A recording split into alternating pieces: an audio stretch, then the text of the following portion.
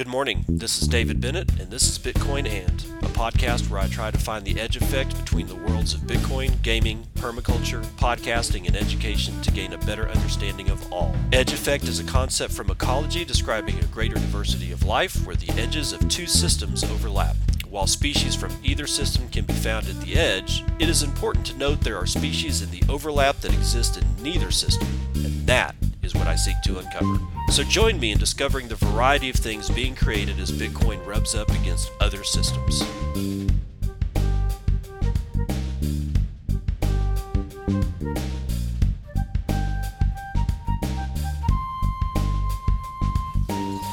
And we believe that achieving inflation that averages 2% over time helps ensure that longer-term inflation expectations remain well anchored at our longer-run 2% objective. In turn, well-anchored inflation expectations enhance our ability to meet both our employment and inflation objectives, particularly in the new normal, in which interest rates are closer to their effective lower bound, even in good times. Hence, as we say in our statement, with inflation running persistently below 2%, we will aim to achieve inflation moderately above 2% for some time, so that inflation averages 2% over time, and longer-term inflation expectations remain well anchored at 2%.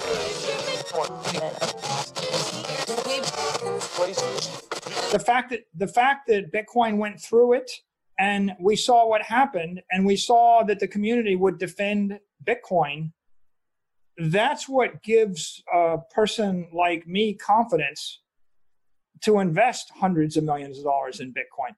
I don't want to hear that you've got a new idea and you're upset over transaction fees and you would like to implement smart contracts, so you got to change everything. I don't want to hear that. I want to hear that you're going to defend the network to the death against someone that's going to break it or compromise it in any way, shape, or form. Don't sue me, Pomp. Yes, I stole that from Anthony Pompliano's podcast, but it was literally the best part. I mean, the whole damn thing was really good. Okay, just say it. I mean, I don't normally listen to Pomp because there's so many good podcasts out there, and his is good. I'll give him that. But yeah, I don't normally listen to Pomp just because there are so many other ones out there that I like listening to, especially like Taco Plebs or there's too much fun. So yeah, don't sue me, Pomp. It is 6:31 a.m. Central Daylight Time. It is the 17th of September 2020. This is episode 288 of Bitcoin, and this is probably going to be a short show. There, for whatever reason, is just not a whole lot going on, unless I did an entire episode on DeFi, which I'm never going to do. Although I've just picked up a tweet from Mike Novogratz. Oh God, check this shit out. The herd is coming slower than I once thought, but the future is now. Buy Bitcoin. Learn and invest in DeFi. 2021, these old guys are in, so beat them to it. Of course, Pierre Rochard comes back and just says, buy and hold Bitcoin. And then Mike just doubles down and says, I have said outside of Bitcoin, everything is a giant venture sandbox, so bets should be scaled appropriately. I do think there are fascinating DeFi projects worth... okay, I'm just going to stop there. Fascinating DeFi projects. What? Sushi? Yam? Version 3 or whatever the hell we're going to be on? Is it really that fascinating? Do you even really know what DeFi even does? What is its purpose? Why is it here? Does anybody even know? Is this literally the same shit that was going on in 2017 where all these altcoins were popping up left and right? People were making millions of dollars, and of course they all went away like Unicorn.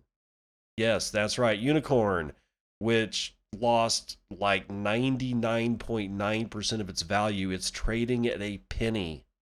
People were buying it at above $1. What was the reasoning back then? Right now, the reasoning is like, at least I will give DeFi this. it's at least more narrow. But when I go down the reasoning, like, I don't have to worry about what Filecoin was going to do with DeFi. I will give it that. I don't have to worry about what Unicorn was supposed to do. I don't have to worry about what Polkadot was supposed to do. I don't have to worry about any of this shit with DeFi.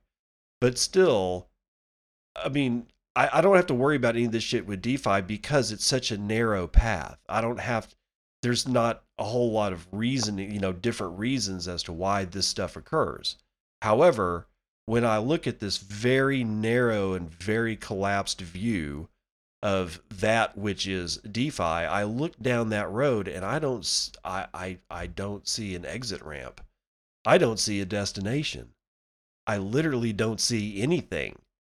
So if somebody can tell me what DeFi is actually supposed to do, please tell me. And if I get like responses like make you money or provide liquidity or what bullshit, I'm just going to mute your ass. I'm sorry, but just the entire thing is just freaking stupid. Okay, so again, it's probably going to be a shorter show than normal, so please forgive me, but for whatever reason, all the news outlets are blowing up with BS DeFi stuff. So we got to take what we can get here. And we will go ahead and start with the two things that that were alluded to at the front of the show.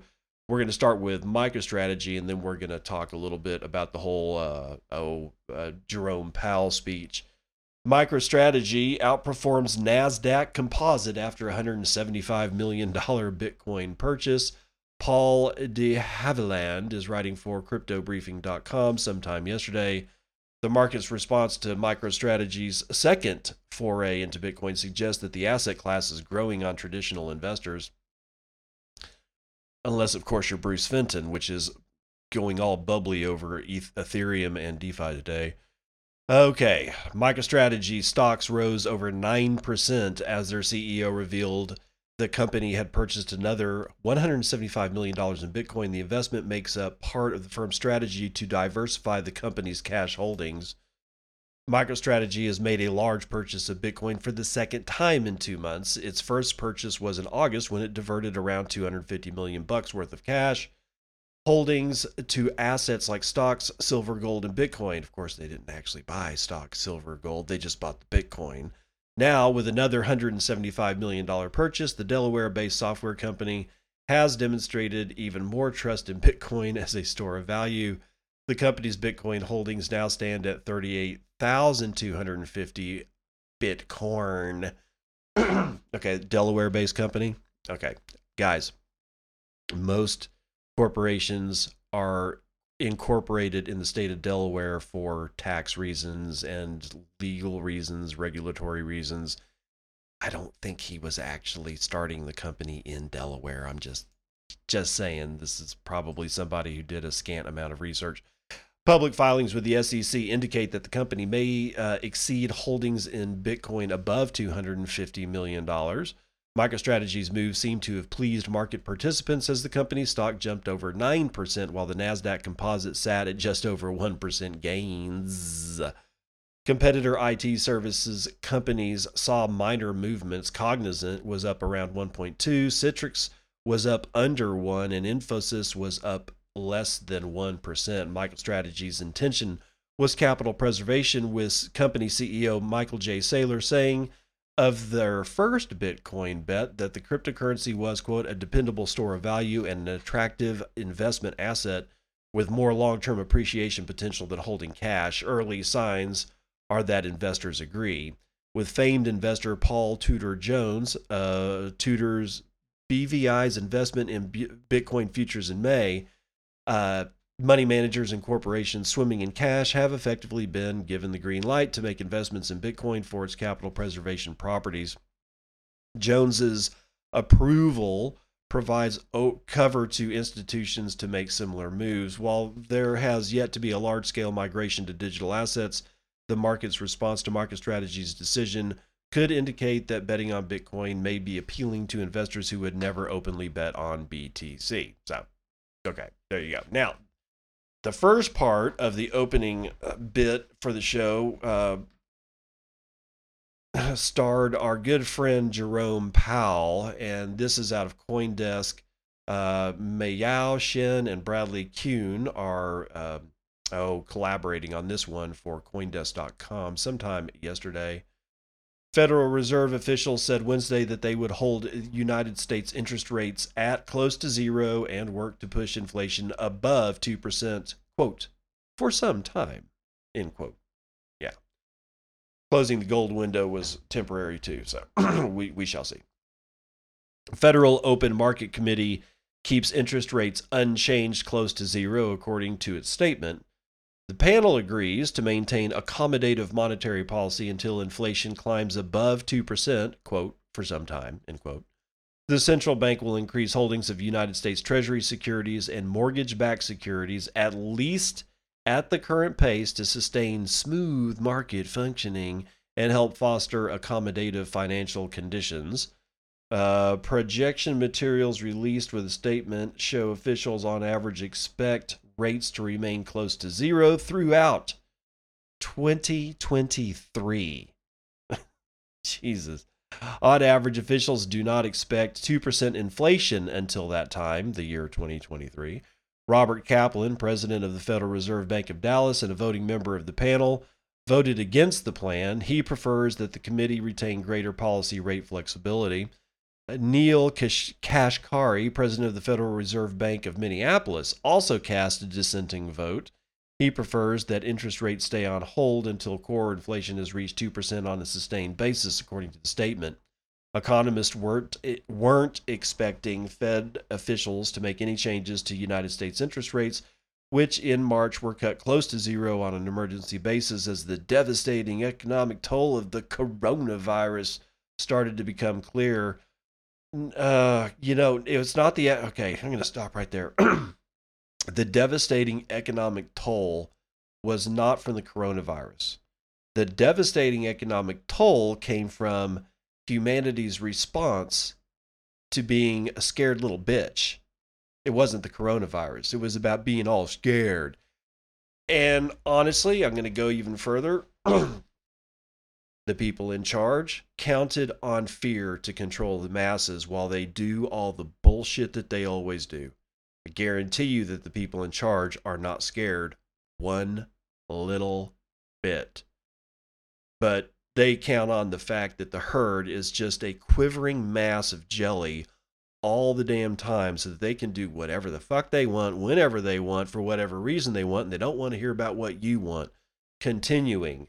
Last month, Fed Chair Jerome Powell said in a speech that officials plan to let inflation rise above 2% and stay there for a while to keep borrowing conditions easier for a longer time and allow the economy to heal.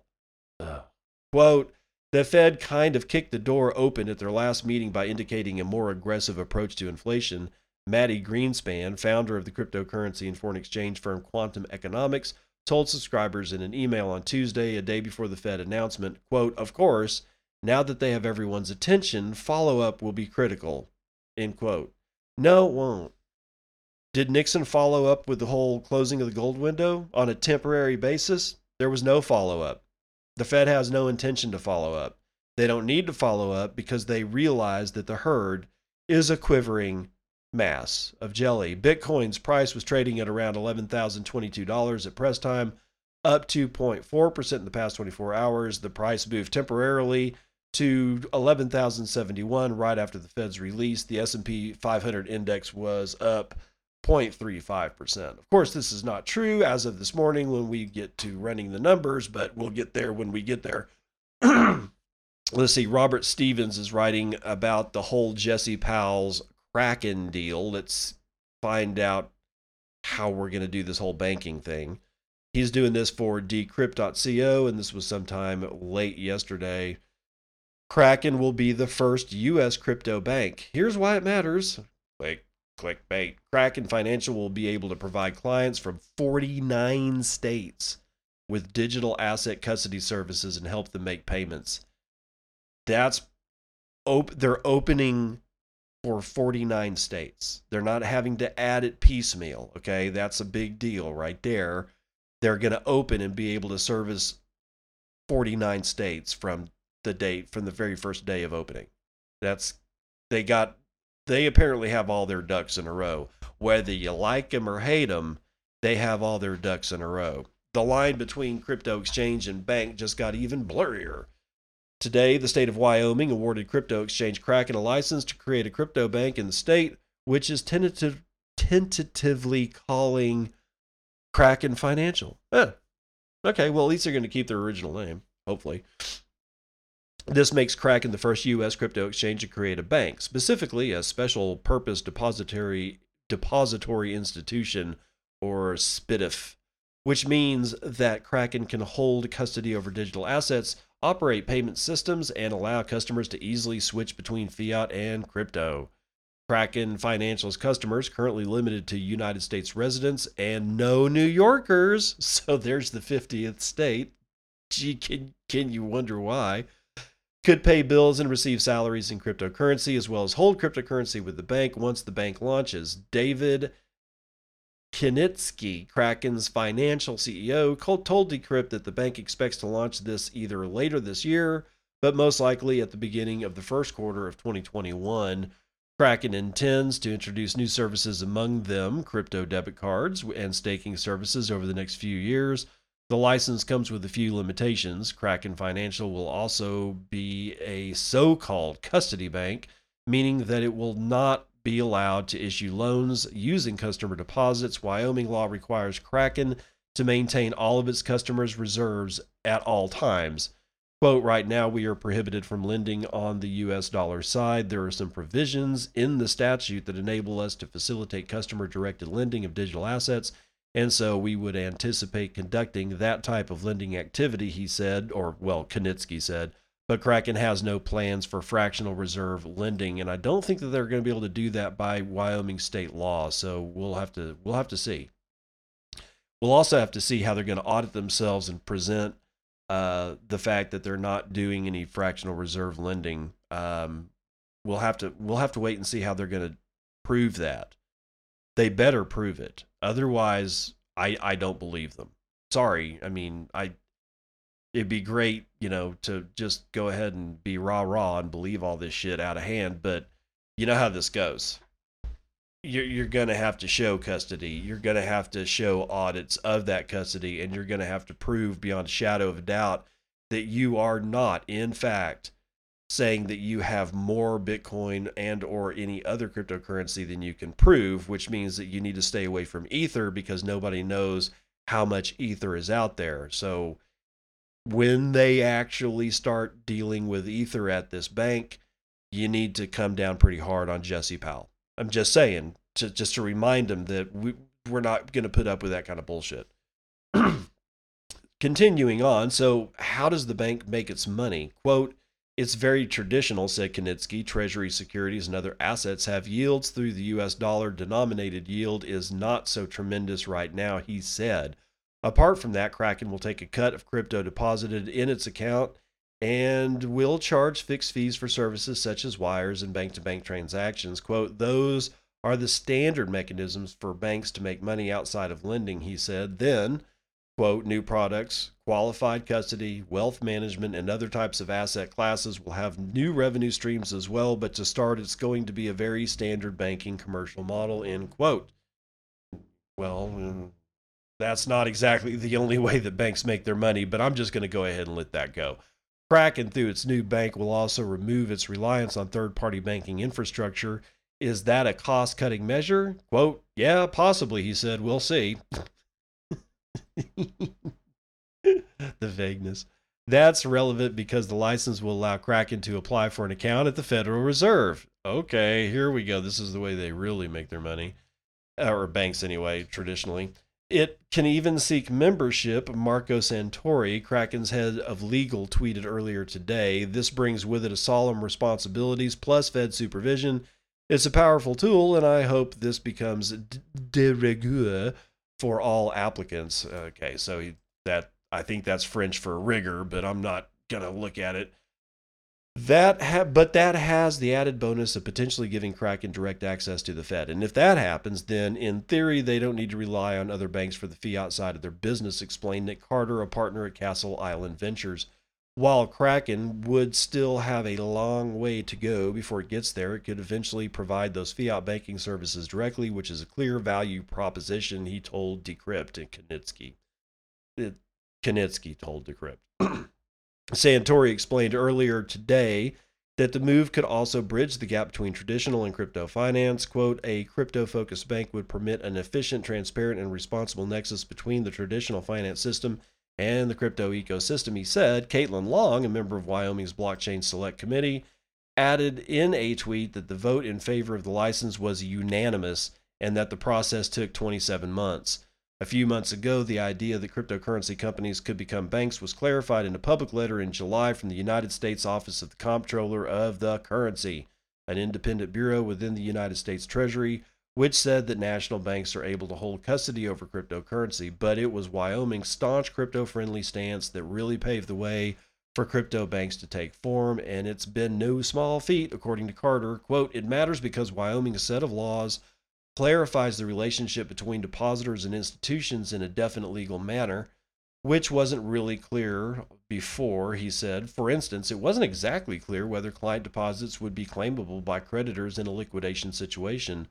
The SPDI law clearly establishes that distinction, but the main contribution, he said, was establishing Wyoming as a crypto-friendly jurisdiction and making some important legal clarifications around the nature of crypto collateral, which I expect other states will adopt too. So what it never answered is, well, exactly what is the relationship between depositors and institutions in the instance of, you know, deposits being claimable by creditors in liquidation.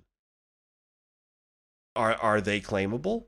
Because if I were to put my assets in a bank that could be liquidated by creditors and then my shit taken away, I don't want to do business with that bank. So if somebody knows exactly what that quote clarity is, let me know. Otherwise, that's it for the banking news. So Grayscale speculators hit all-time lows, Bitcoin speculators hit all-time lows as Grayscale says BTC is more like 2016. Cointelegraph's William Suberg writing this one sometime early this morning. Bitcoin hodlers are beating out speculators in a sign that the cryptocurrency's bull run is, quote, just beginning, data suggests. Part of asset manager Grayscale's Valuing Bitcoin. Part of asset manager Grayscale's Valuing Bitcoin report. Sorry, it's early, guys. Issued this month. The hodler versus speculator index, or the HSI, is showing highly bullish divergence. HSI measures Bitcoin activity from wallets in order to give an impression of how network participants are using BTC and market sentiment as well. The data, compiled from on-chain analytics resource Coinmetrics, labels coins which have not moved in 1 to 3 years as hodler coins. Speculator coins are those which have moved at some point in the past 90 days. The resulting comparison shows, as of August, speculator coins were disappearing while hodler coins coin numbers were spiking. Quote, this chart looks potentially promising for Bitcoin as there are a growing number of hodlers relative to small number of speculators in the market. Author Phil Bonello commented, quote, notice the similar structure of that in early 2016. And they just have this chart here, which I'm not going to describe because it's a freaking chart.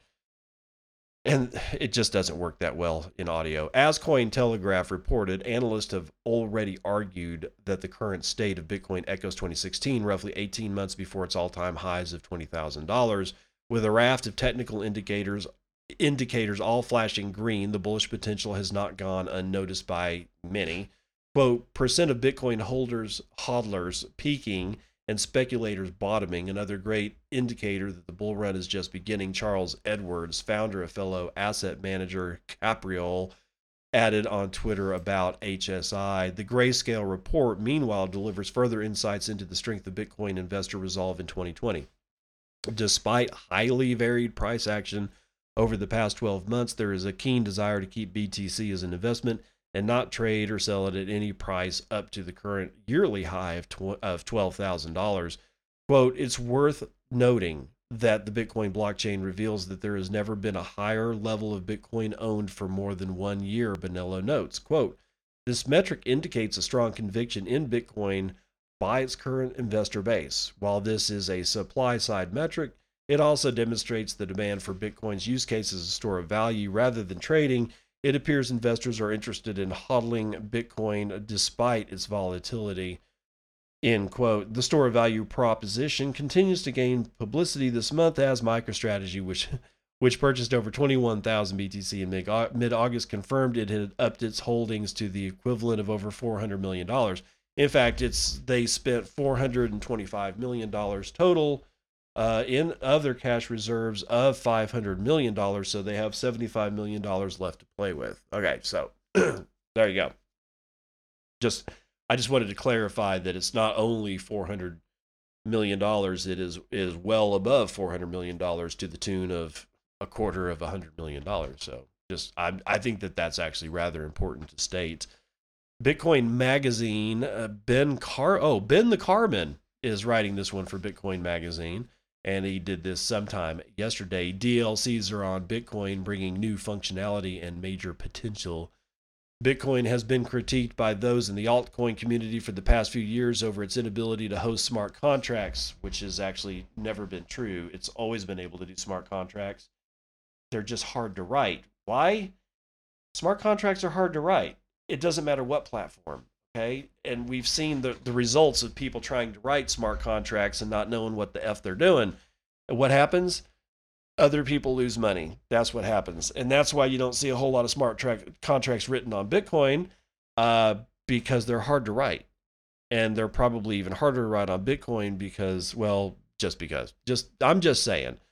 Recent work from developers at SuredBits, Crypto Garage, and Atomic Loans, along with efforts from some independent contributors on discrete log contracts, or the DLCs, is bringing smart contracting to Bitcoin and will quell some of these critics. DLCs are uniquely positioned to bring smart contracting to Bitcoin using Oracle contracts that are much more private and scalable than previously thought possible. So what are DLCs? DLCs are Bitcoin-based contracts that use one or many Oracle signatures for enforcement. The original proposal for DLCs was made by Taj Dryja in 2017 and later redesigned to make them more scalable and private by using something called adapter signatures.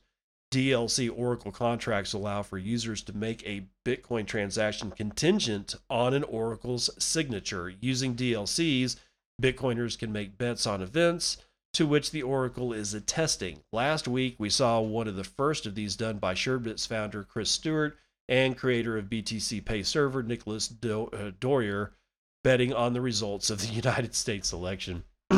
After a recent DLC redesign, they were changed to use the 2 of 2 multisig that pays out directly to a user's wallet instead of paying to a tweaked public key.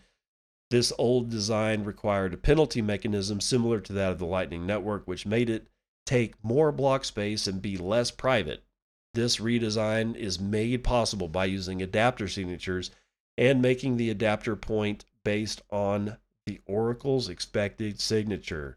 What this basically means is that each party gives each other invalid transaction signatures that can only be made valid in conjunction with the Oracle SIG. To make this recent bet between Stewart and Dwyer possible, a lot of progress has been made in developing a standard for DLCs, as well as building software according to these standards. DLC developers have been working on this standard heavily since the beginning of this year. Along with this specification, they have been building compatible software. So far, there are 4 major implementations being worked on: Bitcoin S, NDLC, Rust DLC, and CFD DLC. The teams working on DLCs have lots of plans for the future of the technology. Today, DLCs have only been implemented for on-chain transactions. One of the most obvious improvements for DLCs would be to put them on the Lightning Network. That'll be fun. There are 2 planned ways to put DLCs on Lightning. One is by making them only usable between parties who already have Lightning channels open between one another, which could be done today, but would require a lot of work done by the different Lightning implementations to add support for DLCs. And this could be obsoleted by the second way to do Lightning DLCs. However, there are some caveats.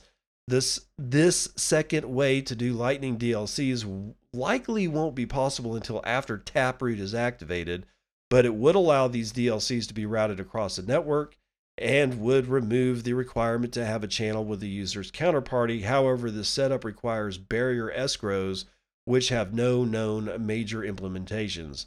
There are other general improvements to DLCs that could be made possible in the future as well. One major idea is to give the user the ability to use multiple oracles for a given contract instead of just one. Oh, that'd be awesome. This would allow users to distribute trust between multiple oracles instead of having a single point of failure for their contracts, and other small improvements can be made come Taproot.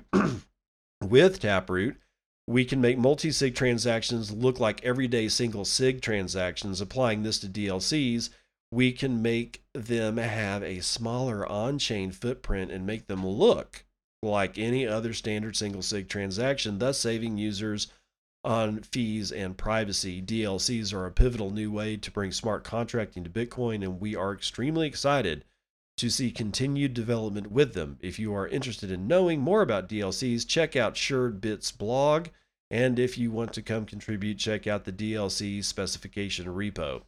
All right.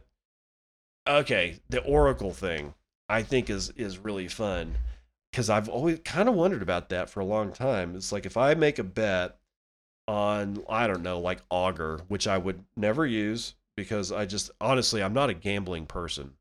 We'll get to that later because I kind of made a bet, but we'll talk about that later. Generally speaking, I'm not a gambling person. I would rather put $200 into a brown paper bag, soak it in diesel, light it on fire, and throw it out the window before I would set foot in a frickin' casino. I don't do it in Vegas, and I sure as shit don't do it on exchanges. Okay? But if I was, then I would have to think, well, if I won the bet, how do I know I won the bet? I mean, if the Chargers won a football game, I mean, I guess I could go to the news and I'd be pretty sure about that, but that would be news. I mean, what if I'm betting on something that is never going to make it to mainstream media? Like I'm not betting on a United States presidential election. Let's say I'm betting on the election of a president in some third world shithole in, somewhere on the other side of the planet. Because you can make those bets probably on Augur. How would I know that they won?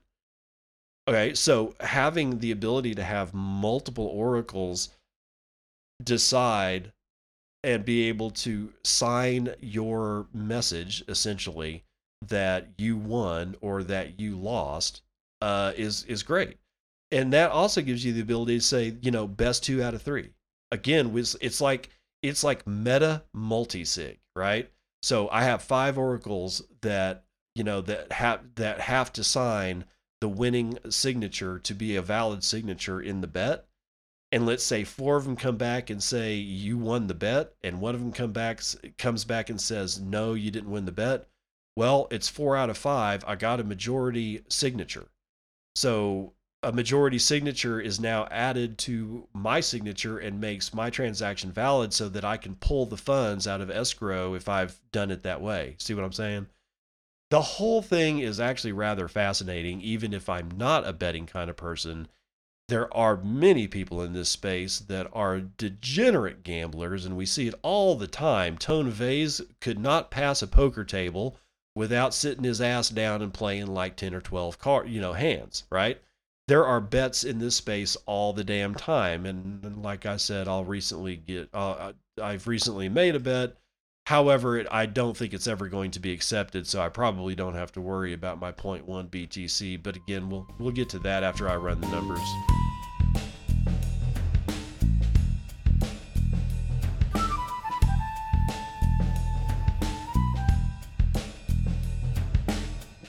Index futures from CNBC.com look like we're all going to die. Yep, Dow futures are down almost a point.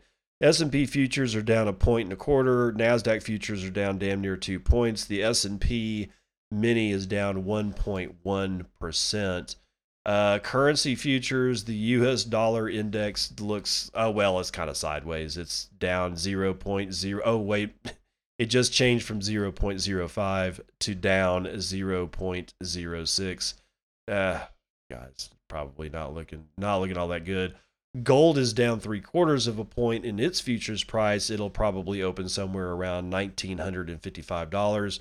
Silver's chilling out at $27. Platinum is at $952, and I still don't understand how platinum is not more valuable than gold, considering it has much better properties for oxidation and conductivity and heat stuff. Whatever. Oil is going to go sideways, 0.02 to the downside. It's going to come in at about $40. Brent North Sea is coming in at $42.25. Natural gas has lost 1.25 point. It's going to come in at $2.23.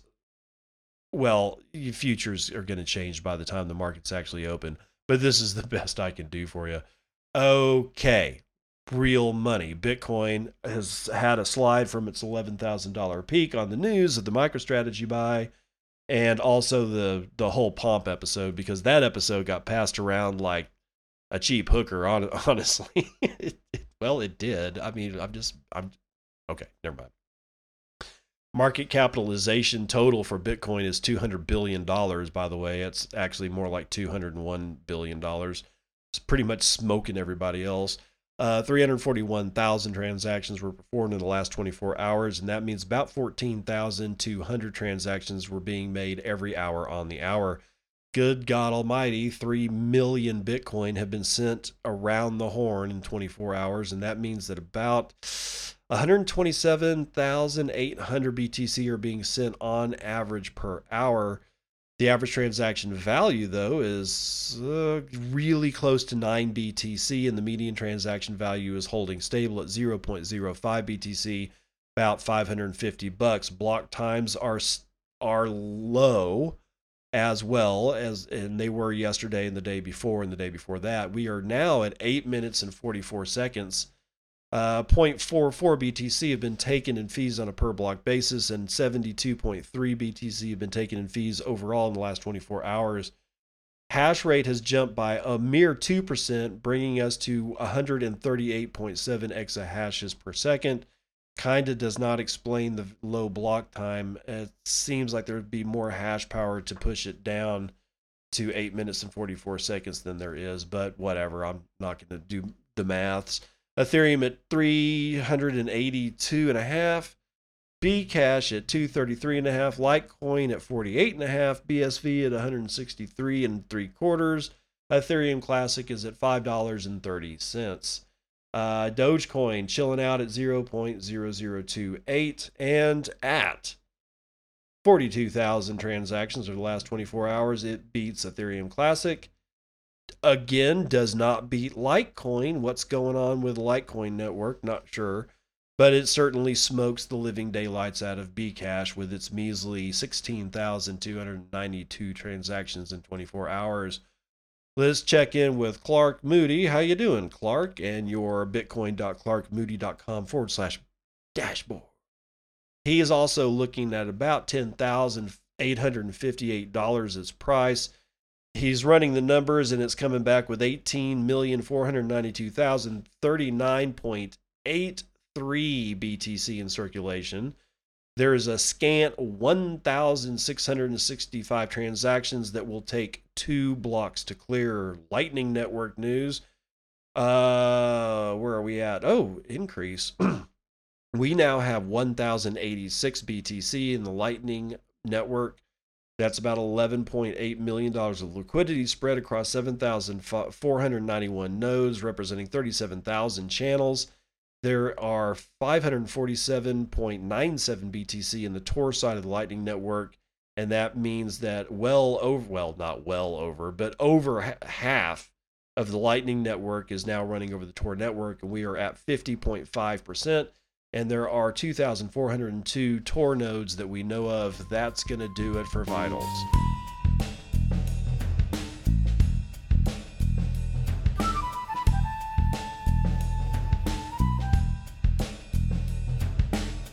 Welcome to part 2 of the morning roundup. We'll start this one with Mohammed Musharraf. He's writing for Cointelegraph.com sometime early this morning. Fresh reports of Indian crypto ban are clickbait, says local source.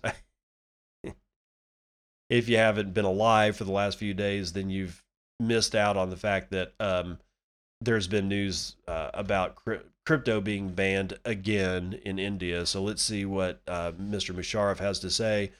The draconian bill introduced by the country's former finance secretary Subhash Chandra Garg in 2019 to ban cryptocurrency in India haunts the country's crypto enthusiasts and entrepreneurs to this day. Reports from Bloomberg and the local news outlet Economic Times about the further development of the bill and the possible introduction of it as law has only caused more panic and anxiety within the crypto community.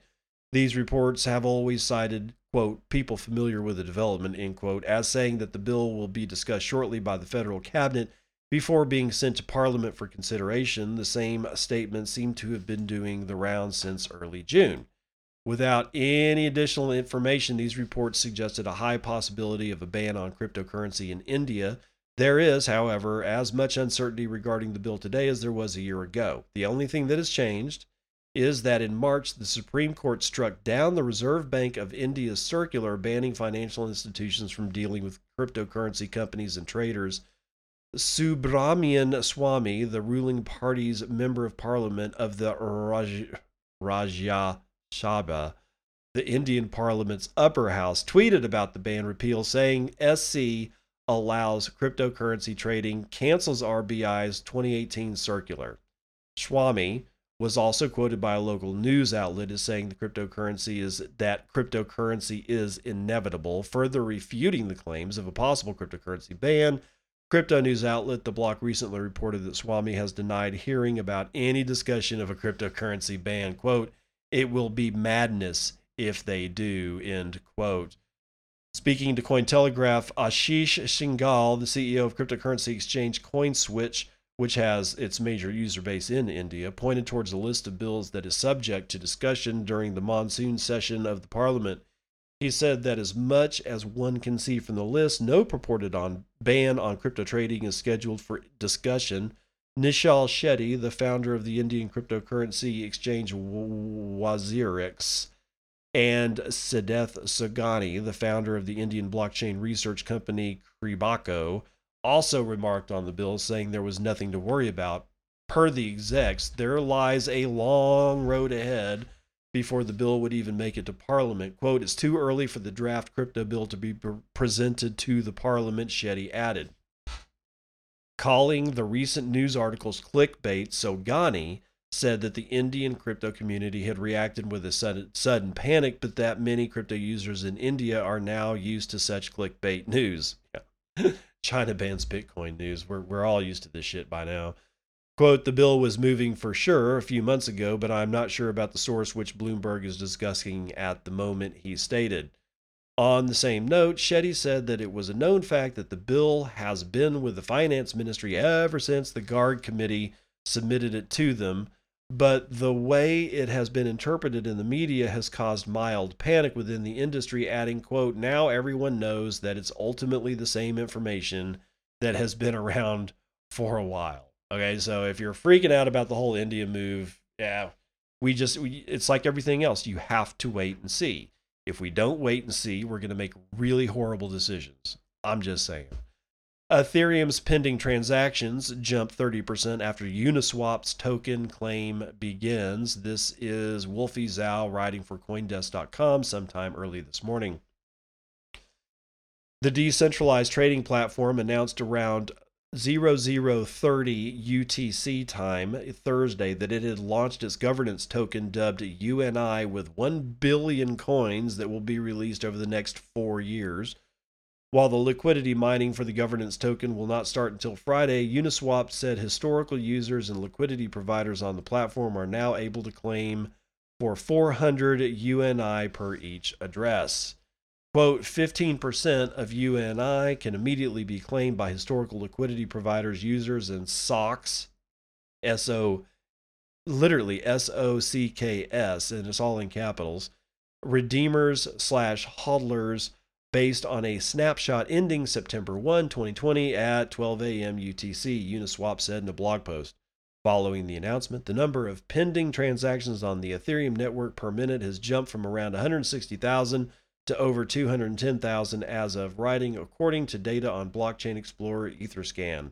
Within 3 hours after the claim started, over 18,000 transactions were sent to the smart contract address of the UNI governance token, with more than 5,000 of them pending at the time.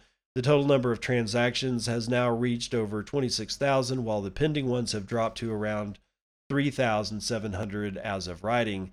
The increasing number of transactions sent the UNI smart contract appears to have led to a surge of the gas fee on the Ethereum network, which Uniswap's protocol is built on. The current average gas fee on Ethereum has reached 650 GUI, compared to the average 152 GUI on Wednesday UTC time based on Etherscan's data. In fact, the UNI token smart contract address is now ranking the third in terms of overall transaction fees in the past 3 hours, with a total of 534 ETH worth over $200,000 as of writing, according to Etherscan. Even the site traffic on the Blockchain Explorer has reached a peak. The last time Etherscan site traffic peaked to the current level was during the 2017-2018 ICO mania. Kudos to Uniswap for the successful launch of the Uni token, said Etherscan founder and CEO Matthew Tan in a tweet. Within hours of Uniswap's announcement, major centralized exchanges including Binance, Huobi, and OKX have all listed trading pairs for the governance token, which is now trading hands at around $2.90. Honestly, man, the foolishness. I mean, people are going to get smoking rich out of this, but here's the problem. You have to know when to punch out. Over the long term, I think this is going to be a mess. I'm sure that there's going to be, DeFi is probably going to be here to stay, like ICOs are with us to stay. I mean, my God almighty, you can't even kill the coins from 2016, much less DeFi. So, we're just going to have to put up with this bullshit. And honestly, it's just nonsense because I can't get anybody to tell me what DeFi actually does except provide liquidities to people playing in the giant shitcoin casino. And that, honestly, it just doesn't make any sense. But then we have this. Aspen offers cheap resort rooms as real estate tokens struggle. And I had no idea this shitcoin was alive. Samuel Hague is going to tell us all about it out of Cointelegraph sometime very early this morning. As real estate tokens falter, Aspen Coin has announced cash rebates for token holders who stay at its resort. Okay, Aspen, Colorado. That's what they're talking about. If you don't know the story behind Aspen, I'll give you a brief.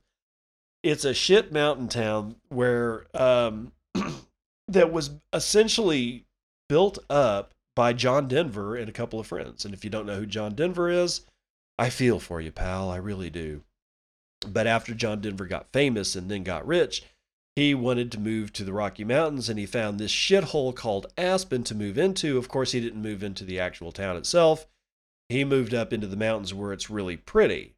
But Aspen itself, if you actually look around, it's a shithole.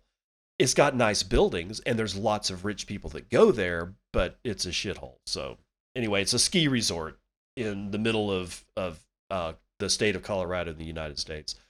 Despite the broader security token market booming in recent months, real estate tokens appear to be struggling amid the coronavirus pandemic. Aspen Coin, the digital security representing fractional ownership in 19% of a 5-star 179-room hotel in Colorado, has announced discounts for those token holders who stay at the resort to help boost sales. Holders of between 10,000 and 100,000 Aspen Coin will be eligible for a 20% cash rebate on their stay at the St. Regis Aspen Resort, while holders of between 100,000 and 500,000 tokens will be discounted 35%, and holders of 500,000 or more can stay for half price. Token holders will be eligible to receive the discount for no more than 30 nights per calendar year. Despite trade for ASPD launching on the leading security token exchange by trade volume last month, Overstock's T0, the token has seen a fairly flat performance and has gained just 4% in 3 weeks of trade. By contrast, T0's TZROP token has gained 35% since the start of September. The whole hurts. Real estate token prices appear to be struggling generally amid the coronavirus slowdown, with all 9 tokens trading on Realty posting losses for the month of August. The losses range between 2% and 25%, including 4 slumps of more than 15%. So yeah, it's a real, there really are real estate tokens, and apparently they're really bad investment. And honestly, what it sounds to me like is a timeshare. That's what it sounds like to me. And most people hate their timeshares after a while. So, okay, let's do this last one. 2 Russians are indicted for stealing $16.8 million in cryptocurrency. Sharwa Malwa writing this one for Decrypt.co sometime this morning, in fact. A United States grand jury indicted 2 Russian nationals, Daniil Potkin and Dmitry for allegedly defrauding 3 cryptocurrency exchanges and their customers to the tune of $16.8 million in various cryptocurrencies, as per a release by the United States Department of Justice on Wednesday. The plan was apparently hatched by the perpetrators back in 2017 to conduct their crimes. The duo used phishing and spoofing tactics, which typically involve the creation of fake web domains and fake identities to trap investors and steal their login and personal information. Such frauds have reportedly accounted for over $1.9 billion in losses worldwide in 2019 alone. As per the allegations, Potkin created over 13 fake web domains for an unnamed U.S.-based crypto exchange to conduct his alleged crimes. He managed to get 150 customers of the exchange to input their user identification and passwords on those fake domains, effectively stealing the information to their actual accounts in that manner. Potkin and then used the stolen credentials from the victims to access their accounts and withdraw their cryptocurrency without authorization. No, they had authorization because they had their login information. That is the authorization. So you mean without knowledge is what you mean. They also used the victims' personal details to create more fictitious accounts and used these to withdraw even larger sums of cryptocurrencies from their without authorization. It actually, that's how the sentence reads. I can't do anything about the grammar here. But that was not all. The criminal duo also allegedly used a sophisticated market manipulation scheme starting July 2017 that utilized the stolen credentials of the same crypto exchange for a manipulation attack for that targeted 3 customers. The court documents detailed the manipulation process as follows. Potkin and used fictitious accounts to purchase gas, a token that allows users to transact on the Ethereum crapwork prior to the manipulation. Then on October the 29th, 2017, the duo used 3 compromised victim accounts to purchase gas at the same time in their accounts at massively inflated prices. The duo and their co-conspirators then converted their manipulated and artificially highly valued gas tokens to Bitcoin and other digital currencies that are worth a damn, which caused the manipulated value of gas to quickly plummet and caused the value of gas tokens on the victim accounts to be worthless. This allegedly led to losses of effectively $5 million to the 3 victims, the document said. The indictment alleged other similar fraud schemes took place between October of 2017 and March of 2018, resulting in theft attacks targeting customers of 2 other crypto exchanges. The alleged fraudsters were able to gain over $11 million with the 2 loots and $16.5 million overall, the document said. But their luck didn't run long. The U.S. authorities were able to track some of the illegal funds to crypto account. That's this other guy's last name that I'll never be able to pronounce.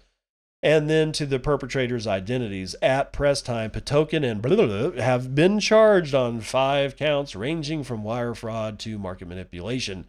Some of the stolen money was regained as well. The document said that the United States Secret Service has custody of $6 million and several $1 million worth of various cryptocurrencies in connection with this crime. Meanwhile, U.S. Attorney David Anderson cautioned against users stashing large amounts of money on crypto exchanges. He said, quote, "The security of digital currency exchanges is only as good as your own vigilance. While law enforcement will do everything within our power to protect you, you must also protect yourself." Okay. So there you go. The most fascinating part of the story, honestly, is that the Secret Service is involved.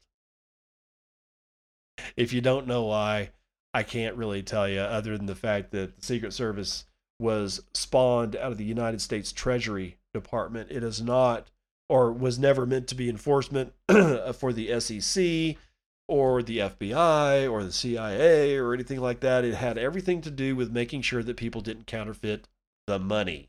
All right. So I'm just saying. Let's see here. Oh, I got a weird message on my computer. That's why I'm kind of stammering here, because I don't know if it's a process in my recording situation or not. I guess we'll see. Anyway, that's going to do it for the morning roundup.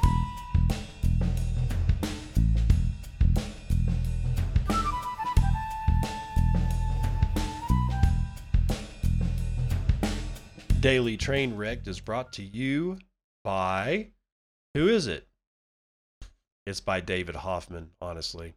And his little, couple of his little ETH head friends. Anyway, let's just start right here. This was actually written on the 15th of September, so it was 2 days ago, clearly right after the MicroStrategy news.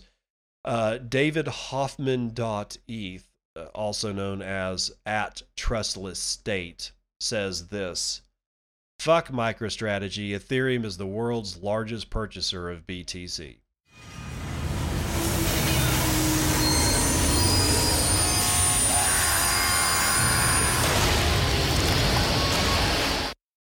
Of course, he gets just raked over the coals in his comments, but this is the same. What he's talking about, he's referencing this other tweet from lastmjs.eth. He said, which says, "Hey everyone, we're getting close to $1 billion of tokenized BTC on Ethereum and nearing 100,000 tokenized BTC." This is a bullshit narrative. Okay. Well, at least they are using, at this point, they are using a more correct term, tokenized BTC. It used to be where they would say that there's this much, there's so much Bitcoin on the Ethereum network, and there is none. There's no Bitcoin on Ethereum. It's computationally impossible to do so. If you doubt me, then go get one Bitcoin and send it from your Bitcoin address, either legacy address or SegWit address. I don't give a shit. You send it to an Ethereum wallet, to that Ethereum address. Fuck around and find out what happens. Find out. And then you will understand beyond a shadow of a doubt that there's no such thing as Bitcoin on the Ethereum network. I will say this again because it's helpful if you've never heard it before. They're talking about this crap ERC20 token called Wrapped BTC. What you do is this: you send your actual BTC out of your wallet that you custody and you know is safe to a company named BitGo, and you leave it with them. Then either they or someone else will send you WBTC, in other words, wrapped Bitcoin. And then you can use that to lose all of your money in some vegetable-based DeFi Ponzi scheme. That's how this works. That's what this is. Wrapped BTC has no purpose other than to gamble in the ERC20 shitcoin casino that is decentralized finance. That's it. That's its only purpose. The fact that you're dumb enough to send actual BTC to a shit company like BitGo is your own problem. And if you do so, and when you lose your money, either through BitGo's fault or the fact that you gambled it away on some vegetable-based DeFi scheme, we're not going to help you with that. You were warned. You've been warned. You will continue to be warned. I'm not going to say something like this is the last time I'm going to say it. Why? Well, because even Jack Maller's mom, Brooke, asked a question on Twitter about this shit. She didn't know what it was. And she's been hearing about it because the narrative is getting pretty strong. if she heard about it, I guarantee you that you've heard about it. And if you have any friends that are even thinking about crypto, they've heard about it too. It is your duty to educate these people that there is no such thing as Bitcoin on Ethereum. There will never be Bitcoin on Ethereum. Ethereum depends on Bitcoin's very existence for its own, and that's why they developed an ERC20 token designed specifically to get your Bitcoin into the hands of BitGo so that you can go gambling in a vegetable-based decentralized finance Ponzi scheme, and there's your smoldering pile over there in the corner.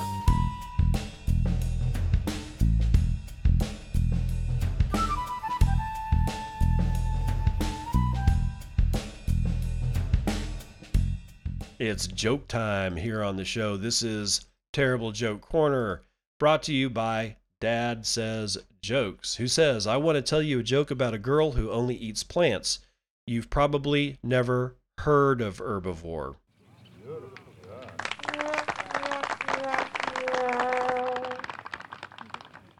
Yeah, that's a bad joke. I also forgot to tell you that I did bet this David Hoffman joker with that whole Ethereum or Bitcoin being on Ethereum guy. I bet him 0.1 BTC that he could not do the following: send an actual BTC from a native BTC wallet to a native Ethereum wallet and keep it there for the time length of a block on the Bitcoin network and send it back. After I made him that bet, I didn't hear a damn thing out of David. Why? Because he's a liar, he's a fraud, he's a cheat, he's also a big coward wussy. Anyway, I'm just going to go ahead and end it there. Honestly, I can't believe I made it to an hour. That's really odd. I didn't think I had that much news to tell. Anyway, I'll see you on the other side. This has been Bitcoin and I'm your host, David Bennett. I hope you enjoyed today's episode and hope to see you again real soon. Have a great day.